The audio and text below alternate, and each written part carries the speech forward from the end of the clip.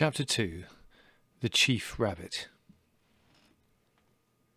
In the darkness and warmth of the burrow, Hazel suddenly woke, struggling and kicking with his back legs. Something was attacking him.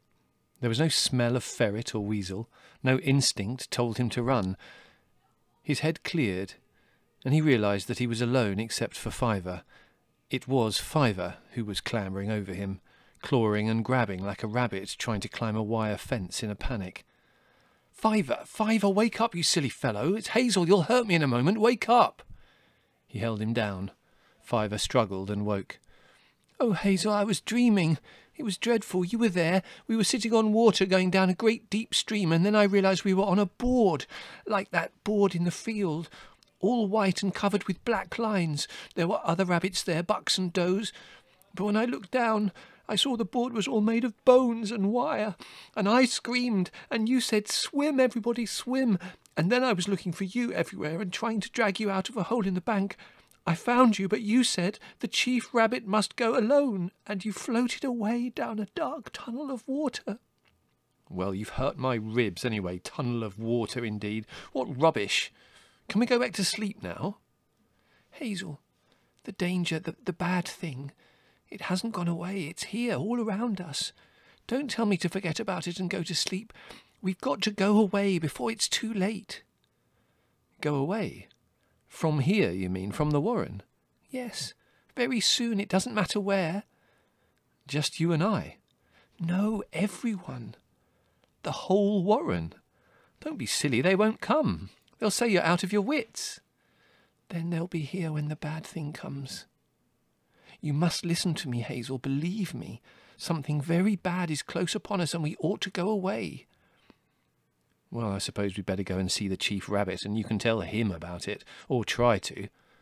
But I don't expect he'll like the idea at all. Hazel led the way down the slope of the run and up toward the bramble curtain. He did not want to believe Fiver, and he was afraid not to. It was a little after Nifrith, or noon. The whole warren were underground, mostly asleep. Hazel and Fiver went a short way above ground and then into a wide open hole in a sand patch, and so down, by various runs, until they were 30 feet into the wood among the roots of an oak. Here they were stopped by a large, heavily built rabbit, one of the Ausler.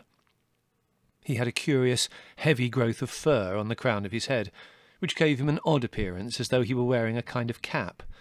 This had given him his name, Thrayi, which means literally furhead, or as we might say, bigwig. Hazel, said Bigwig, sniffing at him in the deep twilight among the tree roots. It is Hazel, isn't it? What are you doing here at this time of day? He ignored Fiver, who was waiting further down the run. We want to see the chief rabbit, said Hazel. It's important, Bigwig. Can you help us? We, said Bigwig. Is he going to see him too? Yes, he must. Do trust me, Bigwig. I don't usually come and talk like this, do I? When did I ever ask to see the chief rabbit before? Well, I'll do it for you, Hazel, although I'll probably get my head bitten off. I'll tell him I know you're a sensible fellow. He ought to know you himself, of course, but he's getting old. Wait here, will you? Bigwig went a little way down the run and stopped at the entrance to a large burrow. After speaking a few words that Hazel could not catch, he was evidently called inside. The two rabbits waited in silence, broken only by the continual nervous fidgeting of Fiver. The chief rabbit's name and style was Thriara, meaning Lord Rowan Tree. For some reason he was always referred to as the Thriara, perhaps because there happened to be only one Thriar, or Rowan, near the warren from which he took his name. He had won his position not only by strength in his prime, but also by level-headedness, and a certain self-contained detachment quite unlike the impulsive behaviour of most rabbits. It was well known that he never let himself become excited by rumour or danger. He had coolly, some even said coldly, stood firm during the terrible onslaught of the myxomatosis, ruthlessly driving out every rabbit who seemed to be sickening. He had resisted all ideas of mass emigration and enforced complete isolation on the warren, thereby almost certainly saving it from extinction. It was he, too, who had once dealt with a particularly troublesome stoat by leading it down among the pheasant coops and so, at the risk of his own life, onto a keeper's gun. He was now, as Bigwig said, getting old, but his wits were still clear enough. When Hazel and Fiver were brought in, he greeted them politely. Owsler, like Toadflax, might threaten and bully. The Threarah had no need. "Ah, Walnut. It is Walnut, isn't it?" "Hazel," said Hazel. "Hazel, of course. How very nice of you to come and see me. I knew your mother well, and your friend?" My brother." "Your brother?" said the Threarah, with the faintest suggestion of "don't correct me any more, will you?" in his voice. "Do make yourselves comfortable. Have some lettuce." The Chief Rabbit's lettuce was stolen by the Owsler from a garden half a mile away across the fields. Outskirters seldom or never saw lettuce. Hazel took a small leaf and nibbled politely. Fiver refused, and sat blinking and twitching miserably. "Now, how are things with you?" said the Chief Rabbit. "Do tell me how I can help you." "Well, sir," said Hazel rather hesitantly, "it's because of my brother, Fiver, here. He can often tell when there's anything bad about, and I've found him right again and again. He knew the flood was coming last autumn, and sometimes he can tell where a wire's been set. And now, he says, he can sense a bad danger coming upon the warren." "A bad danger? Yes, I see. How very upsetting," said the Chief Rabbit, looking anything but upset. "Now, what sort of danger, I wonder?" He looked at Fiver. "I don't know," said Fiver, but it's bad. It's so bad that it's very bad," he concluded miserably. The Threarah waited politely for a few moments, and then he said, "Well now, and what ought we to do about it, I wonder?" "Go away," said Fiver instantly. "Go away, all of us. Now, Threarah, sir, we must all go away."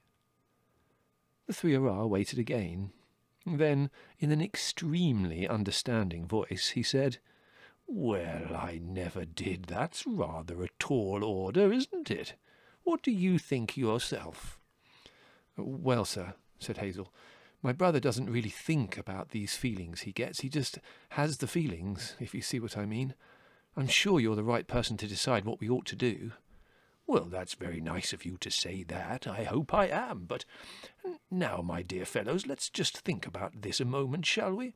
It's May, isn't it? Everyone's busy, and most of the rabbits are enjoying themselves. No elil for miles, or so they tell me. No illness, good weather. And you want me to tell the warren that your brother here has got a hunch, and we must all go traipsing across the country to goodness knows where and risk the consequences, eh? What do you think they'll say? All delighted, eh?" "They take it from you," said Fiver suddenly. "Well, that's very nice of you," said the Threarah again. "Well, perhaps they would, perhaps they would. But I should have to consider it very carefully indeed. A most serious step, of course, and then—" "There's no time, Threarah, sir," blurted out Fiver. "I can feel the danger, like a wire round my neck, like a wire. Hazel, help!" He squealed and rolled over in the sand, kicking frantically as a rabbit does in a snare. Hazel held him down with both forepaws, and he grew quieter. "I'm awfully sorry, Chief Rabbit," said Hazel. "He gets like this sometimes.